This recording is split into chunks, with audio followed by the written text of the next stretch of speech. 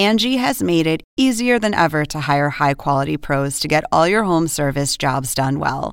Just bring them your project online or with the Angie app, answer a few questions, and Angie will connect you with local pros who match your specific needs. Or book a service instantly at an upfront price. So join the millions of homeowners who use Angie to care for their homes and get your next home service job done well. Download the free Angie mobile app today or visit Angie.com. That's ANGI.com. There is no state in the United States where you can hide. The lead starts right now. Every single state in the nation seeing a rise in COVID cases as the United States hits a fourth wave, largely because of the tens of millions of Americans who refuse to get vaccinated. And one of the biggest cities in the United States is now bringing back masks. Women and girls living in fear of a return to the dark, oppressive rule of the Taliban as the U.S. leaves Afghanistan. Will they lose their freedom, their chance at an education, even their lives? Plus, rivers exploding their banks, hundreds missing, dozens dead after the heaviest rainfall in a century in Europe.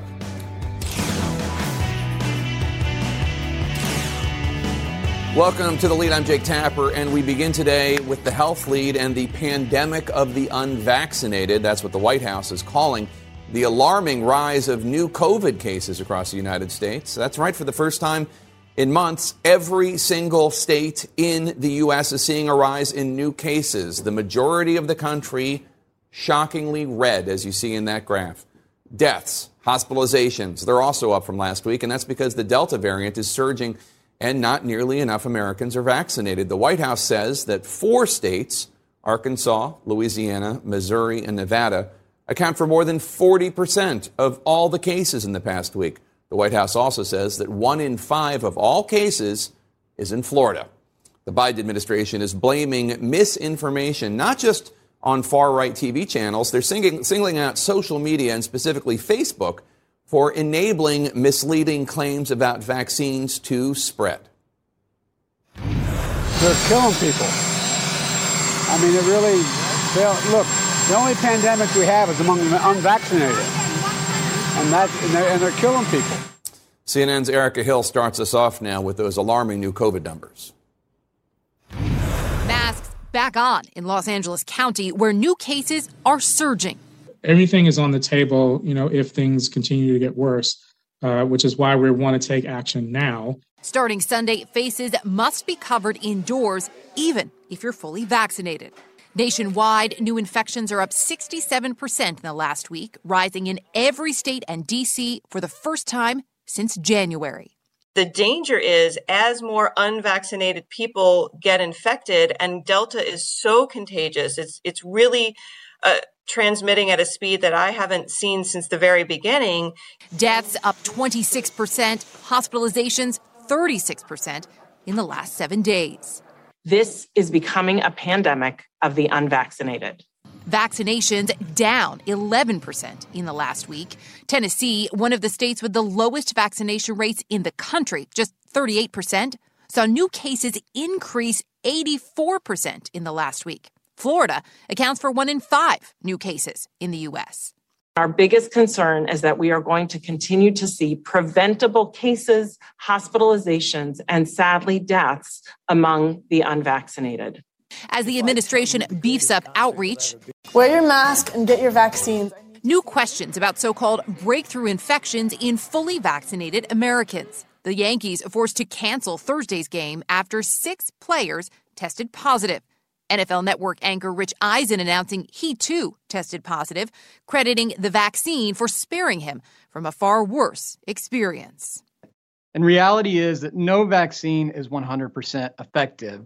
Fortunately, these breakthrough cases are generally asymptomatic cases or mild cases.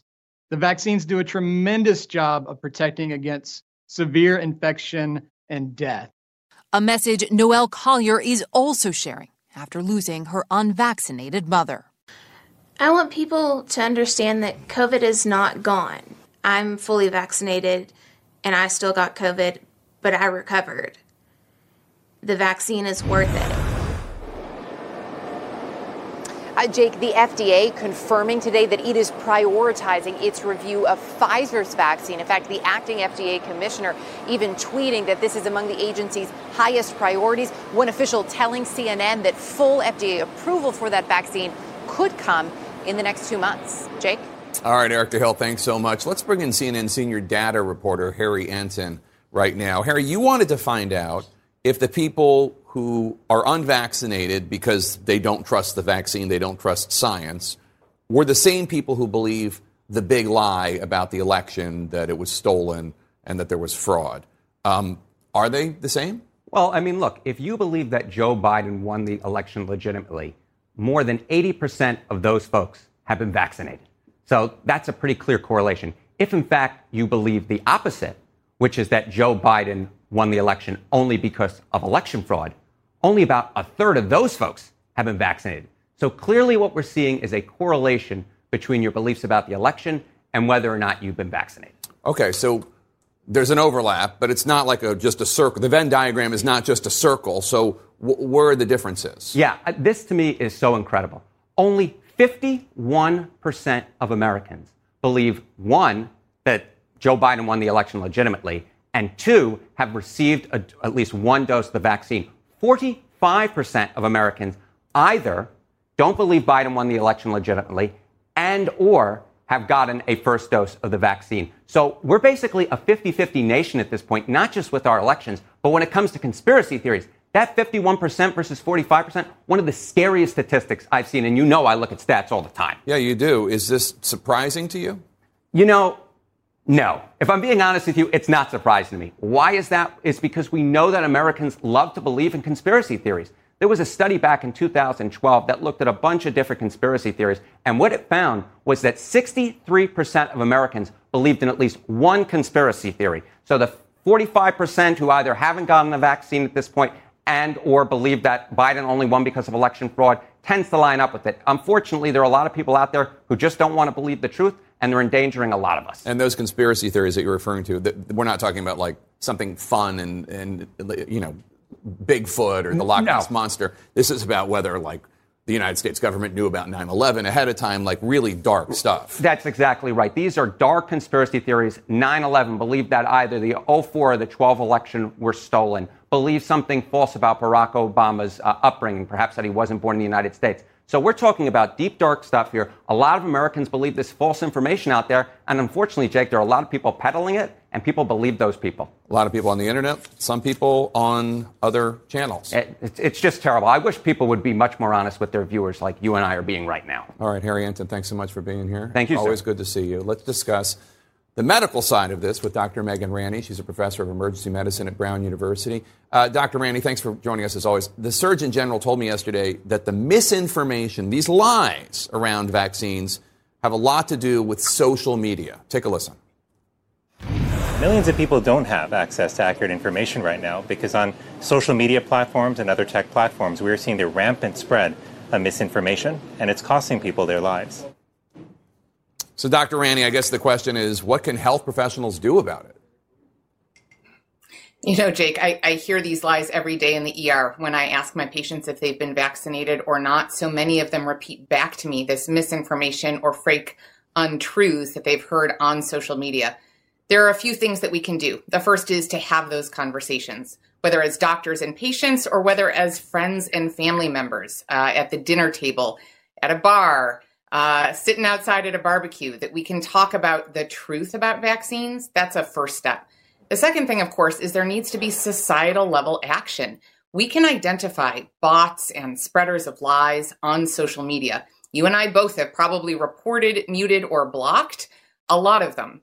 And it's time for social media companies, for big tech, to step up and do the same. There was a study that came out in May identifying just 12 individuals as being the source of most of the misinformation, disinformation about the vaccines on Facebook. They included Robert Kennedy Jr., who his false posts about the vaccine, I think he was removed. He was bumped off Instagram, but he's still on Facebook. There are people who have concerns about whether or not it's appropriate for any White House to lean on any social media company about the information they pose. I know that's not a subject that's your expertise, but do you think if the social media companies were going to try to combat this more, that it would make a difference in saving lives?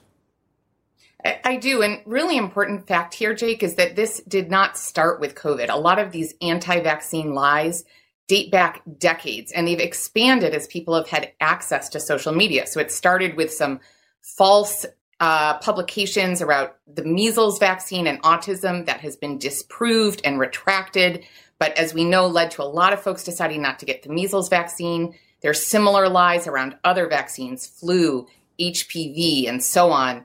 So there is a track record here, and this is not about differences of opinion. This is about frank untruths that are being spread purposefully. There's a difference between making a mistake, between the human misunderstanding sometimes of statistics, and actually spreading these conspiracy theories with an intention to mislead others. And that's very identifiable and certainly is something that we can do something about. I mean, we do fact checking, right? And sometimes folks make mistakes and then you correct yourself. There's a big difference between that and what's on social media right now. Robert Kennedy Jr. is a disgrace and a menace, and as are the other individuals who share these lies.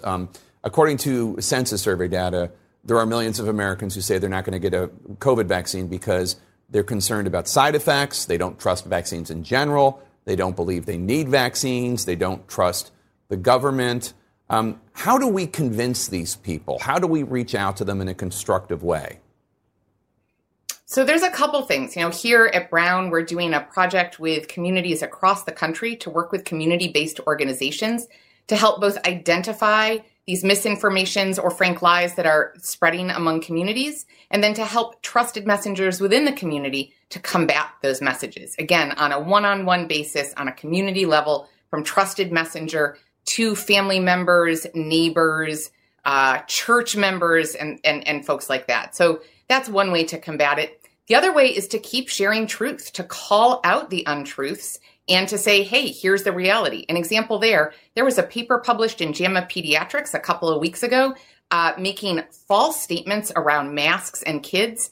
A lot of us in the scientific community called it out and it got retracted today. Now we need to spread the news that was retracted. That's another way to combat misinformation and lies. And just to underline this point, 97% of the COVID cases and deaths in Louisiana, where there's a surge right now, 97% are of those who are not fully vaccinated.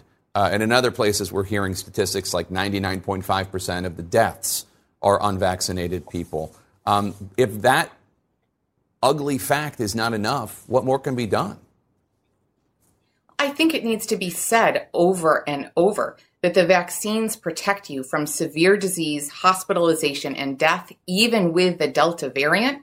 There may be this moment of, like the woman whose story you just played, hearing those stories from people around you of the fact that someone who wasn't vaccinated got sick and died, and someone who was vaccinated did fine. Those personal interactions are often the thing that change our mind. I wish we didn't have to get to that point, but it seems that that's where we're heading. Dr. Megan Ranney, thanks so much. Good to see you as always. Coming up, how a plan to go after tax cheats could sink the chances of the bipartisan infrastructure deal. That's next. And the pandemic supercharging another health catastrophe. The shocking number of drug overdoses has been revealed.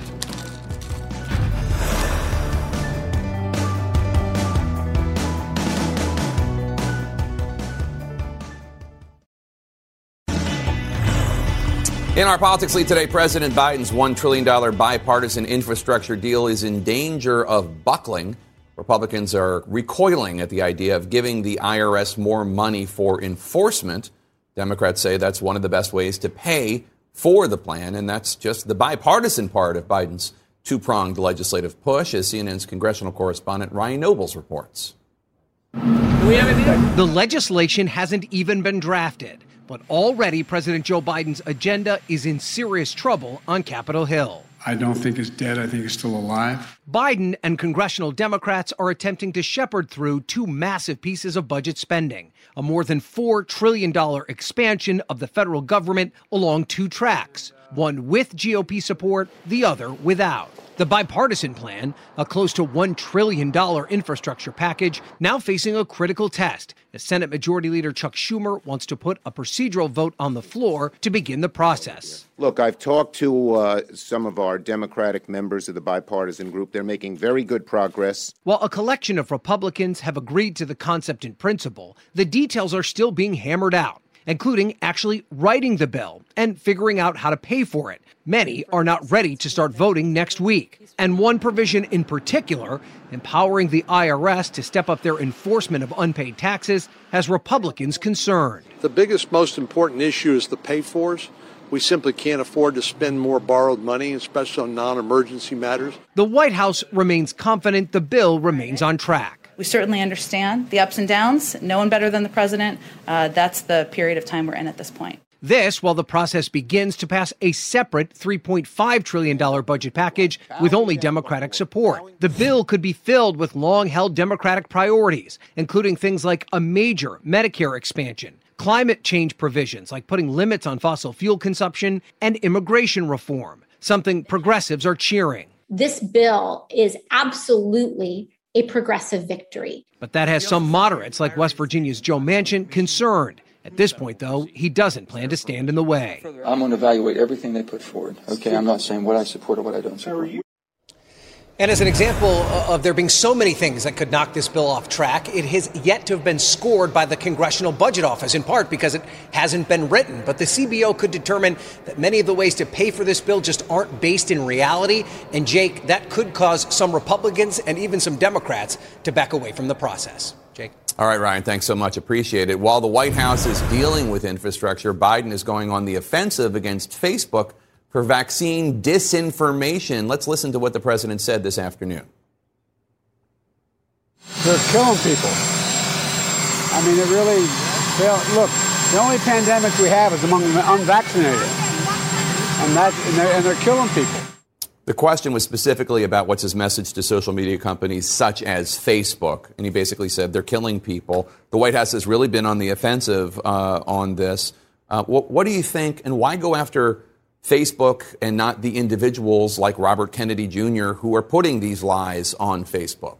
The White House has made it very clear this week that not these social media companies, Facebook, Twitter, other information providers, really have a major role to play in controlling and stopping this misinformation that's going out there, which is why I think you've been so aggressive. They know that obviously Facebook itself is not the original purveyor of that information, but they are pushing the tech companies saying you have a responsibility here to make sure that this disinformation doesn't spread, because we've seen we're at the point now in terms of vaccine availability that if you want the vaccine, if you know about its benefits, you've probably gotten it by now. So they're really reaching out to people who are, hesitant for whatever reason. And a lot of that comes from this fundamental misunderstanding of the benefits of information about the vaccine. And that's the kind of the phase where they're really trying to combat right now. But we should note that Facebook knows this is a problem. This is a known issue. The infrastructure for vaccine misinformation was very much there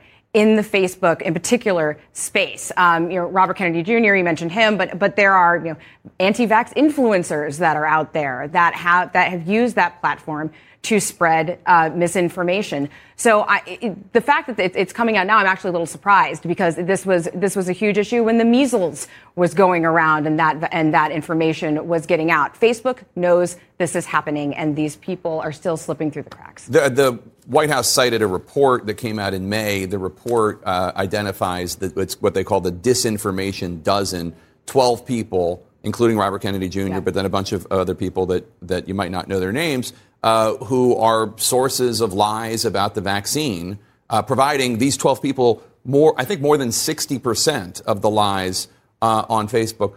And so, I don't have an issue with Facebook dealing with it, but, I guess a couple things. First of all, is there not a problem here with the White House telling private companies what content to allow and what content not to allow? We see the opposite of this from conservatives who get mad when Nazis are taken off of Twitter or Facebook. Actually, Press Secretary Jen Psaki was asked variations of that question several times in her briefing earlier today. And instead, her response to those questions were actually pretty aggressive. She was like, at the end of the day, these platforms are still contributing misinformation, and we all care about people being healthy, making sure people don't die because they're unvaccinated. So that's, I'm sure they understand some of the concerns that some of the conservatives have been raising. But for them, the message that they're sending at the end of the day is that, look, what matters here is that people are not getting the right information, and that is having a fatal impact on the rest of the country. So House Republican leader Kevin McCarthy tweeted yesterday following the Surgeon General urging social media companies to get control of this misinformation that they say is killing people. McCarthy wrote, the Biden administration just announced they're working with Facebook to censor more Americans. Big tech and big government want the same thing, to control you. As a reminder, America is a land of freedom. What do you think? Sounds like a fundraising request to me. Yeah. I mean, honestly, the entire Republican Party has just kind of adopted this. This is part of the whole culture war package that has been part of their messaging structure this cycle, and it seems to be resonating, right? I mean, they have no incentive to stop it because it is resonating with their base. Cash is flowing in, and I guess public health be damned. Well, if facts and decency aren't important to you, then there is no incentive. I mean, facts and decency mean a lot to a lot of us, but for McCarthy, I guess not. At the same briefing, somebody from Fox, which also has a lot of people on who say things about the vaccine that are not true, asked a question premised on a lie, which was that the White House was going through people's Facebook pages and private information to come up with this list. It's not true. But once again, we see another example of just lies making their way into the airwaves. But again, that Fox correspondent has every right to lie or be mistaken about this. Right. And that question was part of the broader question that broader points that we discussed a couple of minutes ago about concerns about, quote, government control of kind of these platforms and information platforms. But again, at the end of the day, the White House is really focused on making sure that having this misinformation out there is what matters. They see how powerful Fox News and other news media and other information platforms, and how damaging they can be when it comes to the basic issue of public health and the efficacy of vaccines. And that's why you're seeing this escalated push. I'd be really interested in seeing what more they do in the coming days and weeks to go on the offensive against Facebook to battle this misinformation. Yeah, I mean, it's a tension we see a lot in America, which is security versus freedom, and they're not always together. Sungwon Kim, Jackie Kucinich, thanks so much for joining us. The Taliban already rounding up unmarried women, barring girls from schools. What horrors could be ahead as the U.S. leaves Afghanistan?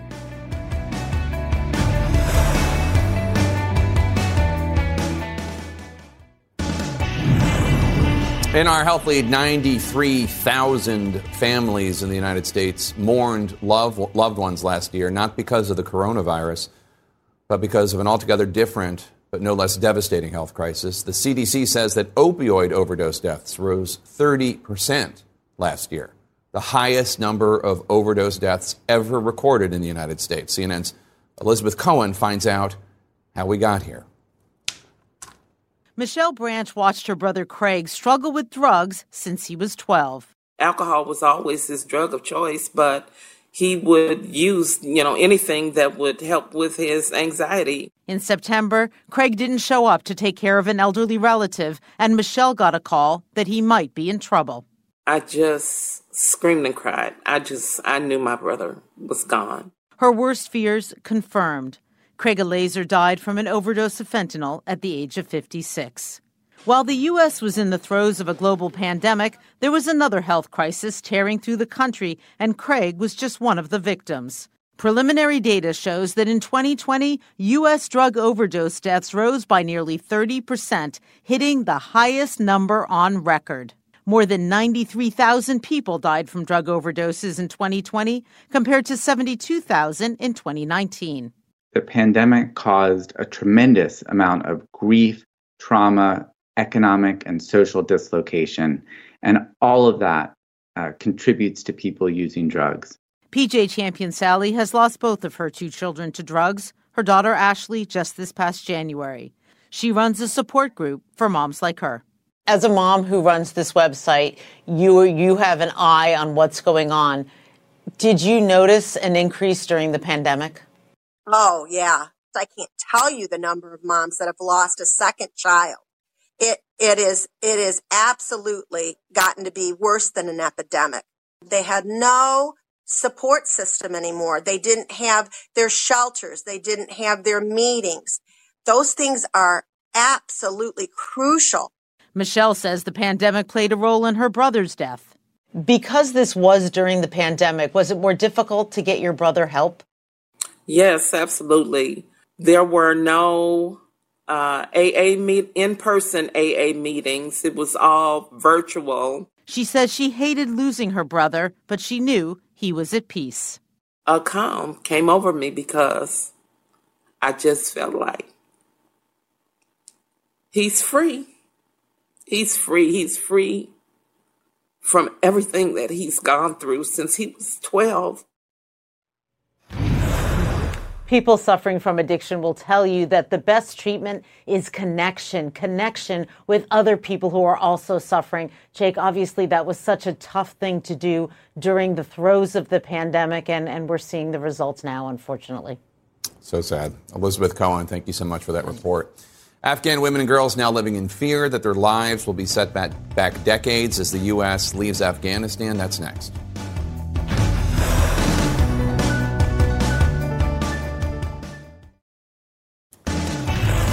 In our world lead, new CNN reporting about U.S. intelligence assessments warning that the Taliban are advancing their grip across Afghanistan, quote, at an accelerating pace as the U.S. nears the final stretch of withdrawal.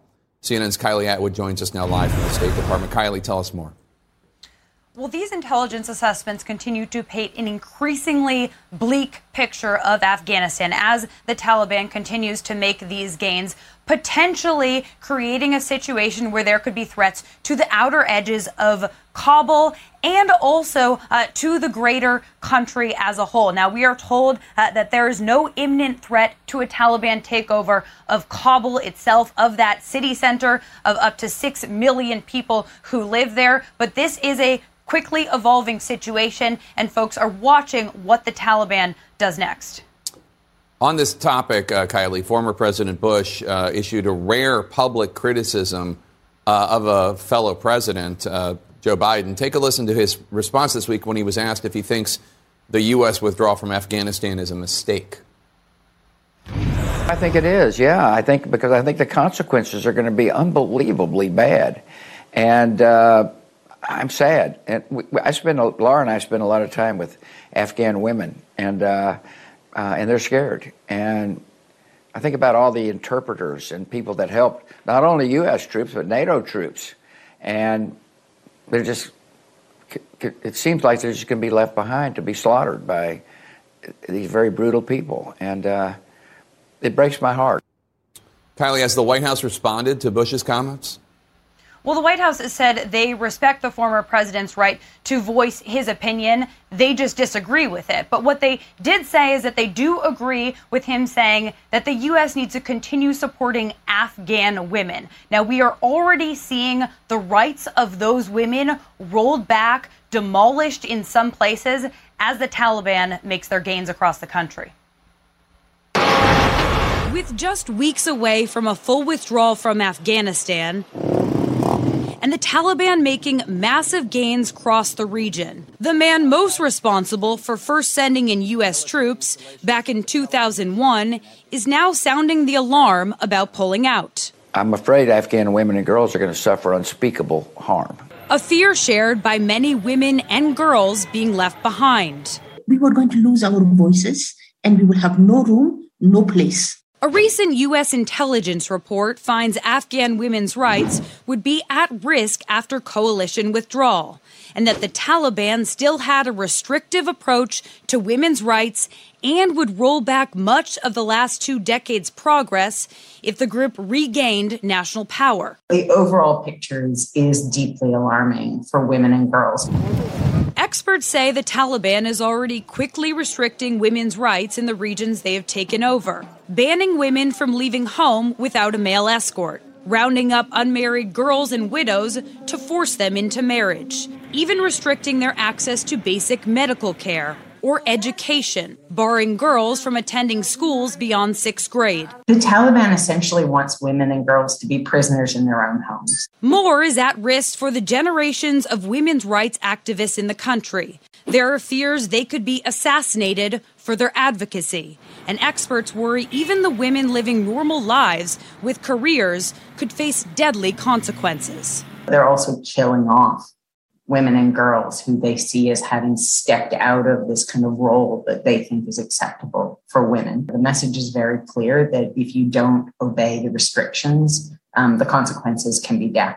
But some members of the Taliban say they are more evolved on these issues than they were 20 years ago. We are not against the basic rights of women, that is education and their work. But there is little evidence of that on the ground right now. One of the things that they're doing very quickly is imposing restrictions on women and girls. And the restrictions that they're imposing are pretty similar to the types of policies they had in the period before 2001 when they were in control. And now, 20 years after the Taliban lost control, there's a generation of women that have only known more freedom and choice. But many now dread the horrors that their mothers endured. The war in Afghanistan was sold to U.S. voters using imagery and stories about how the Taliban were mistreating Afghan women. I don't think that you get to disown all responsibility after that level of intervention. Now, the State Department, the Biden administration, is in the process right now of preparing a plan to relocate thousands of Afghans who worked alongside U.S. troops and U.S. diplomats in recent years and are facing threats from the Taliban. What the State Department has not said is if they are considering doing the same, relocating Afghan women and potentially providing them visas to the United States. They've said they are providing them with assistance, but we are waiting to see if they are going to also provide them with visas. All right, Kylie Atwood at the State Department, thanks for that report. More bad news out of Afghanistan. A Pulitzer Prize-winning photojournalist for Reuters died while covering a clash today between Afghan security forces and the Taliban. Danish Siddiqui was embedded with Afghan special forces when the crossfire erupted. Here you see some footage he shot just days before he was killed. Reuters said in a statement, quote, "We are urgently seeking more information, working with authorities in the region." Danish was an outstanding journalist, a devoted husband and father, and a much-loved colleague. May his memory be a blessing. Coming up, homes and businesses underwater and caked in mud, hundreds still missing in historic flooding in Europe as scientists warn this might not be so rare in the near future. Stay with us.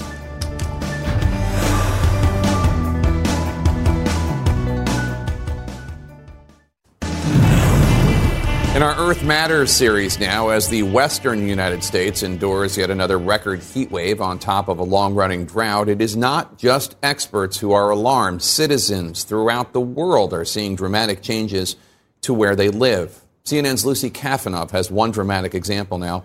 Salt Lake City's Great Salt Lake is disappearing. This is one of Utah's most unique natural treasures, the Great Salt Lake, also known as America's Dead Sea. Spanning an area nearly the size of Delaware, it's the biggest salt lake in the Western Hemisphere. That is just so pretty. Oh, so beautiful. But there's a big problem with this picture-perfect destination. The Great Salt Lake could soon be no more. Years of water diversions, climate change, and an unprecedented drought has pushed the lake's levels towards historic lows.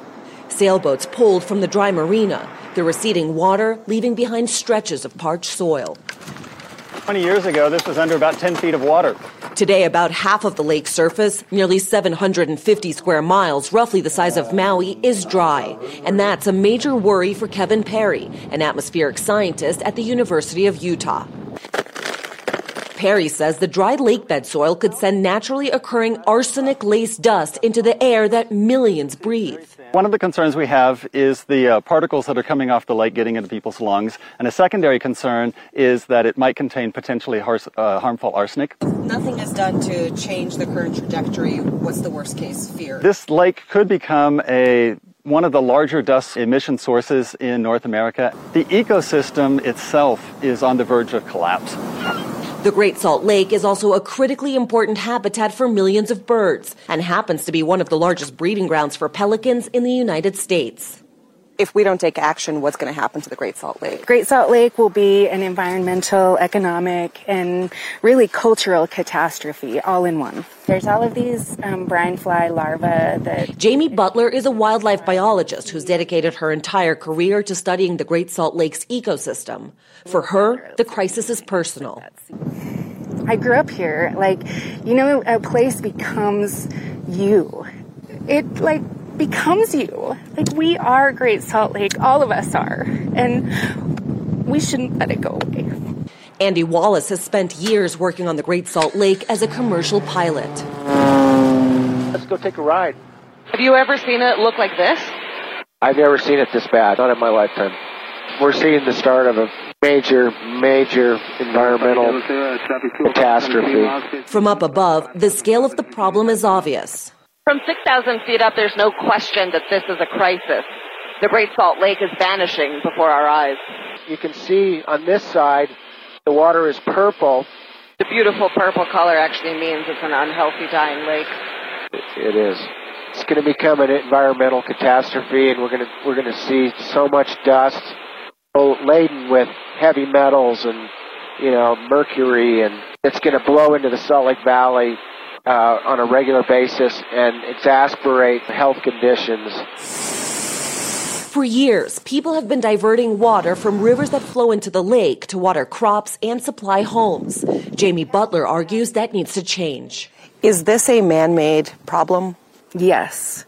This is a human-made problem. We need to change our behaviors to keep incredible ecosystems that include humans, like here at Great Salt Lake.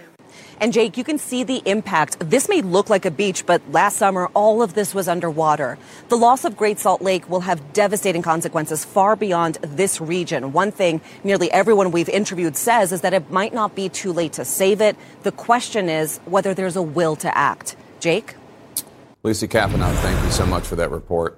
A week from the opening ceremonies and still in a COVID crisis, is Japan ready for the Olympics? We're live in Tokyo. Stay with us.